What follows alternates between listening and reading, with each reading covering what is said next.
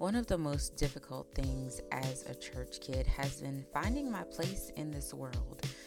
Being in this world, but not of it. So, the Sanctify Way is our chance to create a safe space for church kids.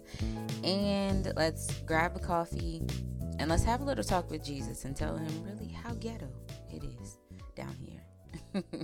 Let's go. Okay, I am back. I know it has been a while, and honestly, y'all, I struggled with figuring out which direction I wanted to go with the podcast. So rather than do damage to what we'd already built together, I just took a moment to woosah and to figure it out. So honestly, the last 2 years have been interesting. It's been learning and unlearning, losing and winning, but ultimately, I've been evolving. So let's start this season with a reintroduction. I'm a girl from Pocomoke City, Maryland, not Maryland. I'm from the Eastern Shore, not Baltimore. I'm the baby girl of 11 children, so I've learned to multitask in just about every aspect of my life. Because, have you ever lived in a house with 11? No, 13 people. Eh? Right. Well, while that can be an amazing thing, what I've learned in the last 2 years is that it can also be a hindrance because doing too many things at one time causes me to start a lot of things and not finish. So I opted for the quiet life.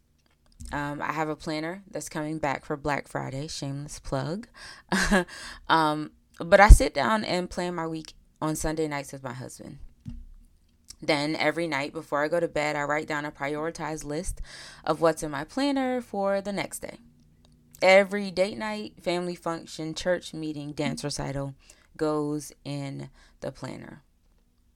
But you know what I realized? Creating the life you want doesn't require validation from other people. Yeah. But I lived the majority of my life seeking that. I would have an idea or a dream and discuss it before pursuing it.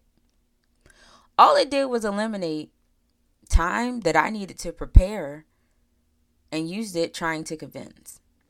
Yeah. Let me say that again.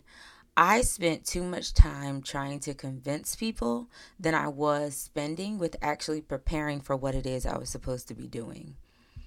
Man, listen, does anybody else feel like that? Goodness. So let's how about we just vow to not do that again. Okay? Okay. Back to the script. Growing up in a small town where everybody knows who I am, or at least whose little sister I was interesting. Not because I was afraid of living up to the standards of my older siblings, but because sometimes I just didn't want to be seen. I am probably the most extroverted introvert known to man. I believe they call it an ambivert now. But before the last couple of months, I never really actually viewed myself as an introvert. Anyone who knows me, they've ever met me, I'm high spirited, I'm laughing, I'm giggling, I'm smiling, I'm hey, how are you doing? Let's chat it up. I'm a conversationalist, all of those things. But I discovered that as much as I love people, my favorite place is alone or with Kendall and Grayson, right? So learning to love that balance has been refreshing, though. It's learning and appreciating that today I may want to have dinner with my friends, but tomorrow I may be in sweatpants and a tank top, snuggled up with my husband watching Harry Potter movies. Don't knock it till you try it. I said all this to say that in learning who I am, I'm learning who I'm not.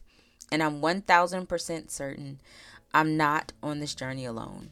I'm one among many Christians figuring out what it means individually for us to be in this world, but not of it.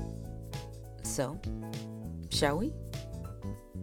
We'll end this podcast just like we end every podcast. Be you, be grateful, but most importantly, I need you to be sanctified. If you'd like to stay updated with everything Sanctify, you can go to www.thesanctifybrand.com. And if you want to follow me on my journey, you can follow me at The Sanctified Chick on Instagram, or follow the brand at The Sanctified Brand on Instagram. Until next time.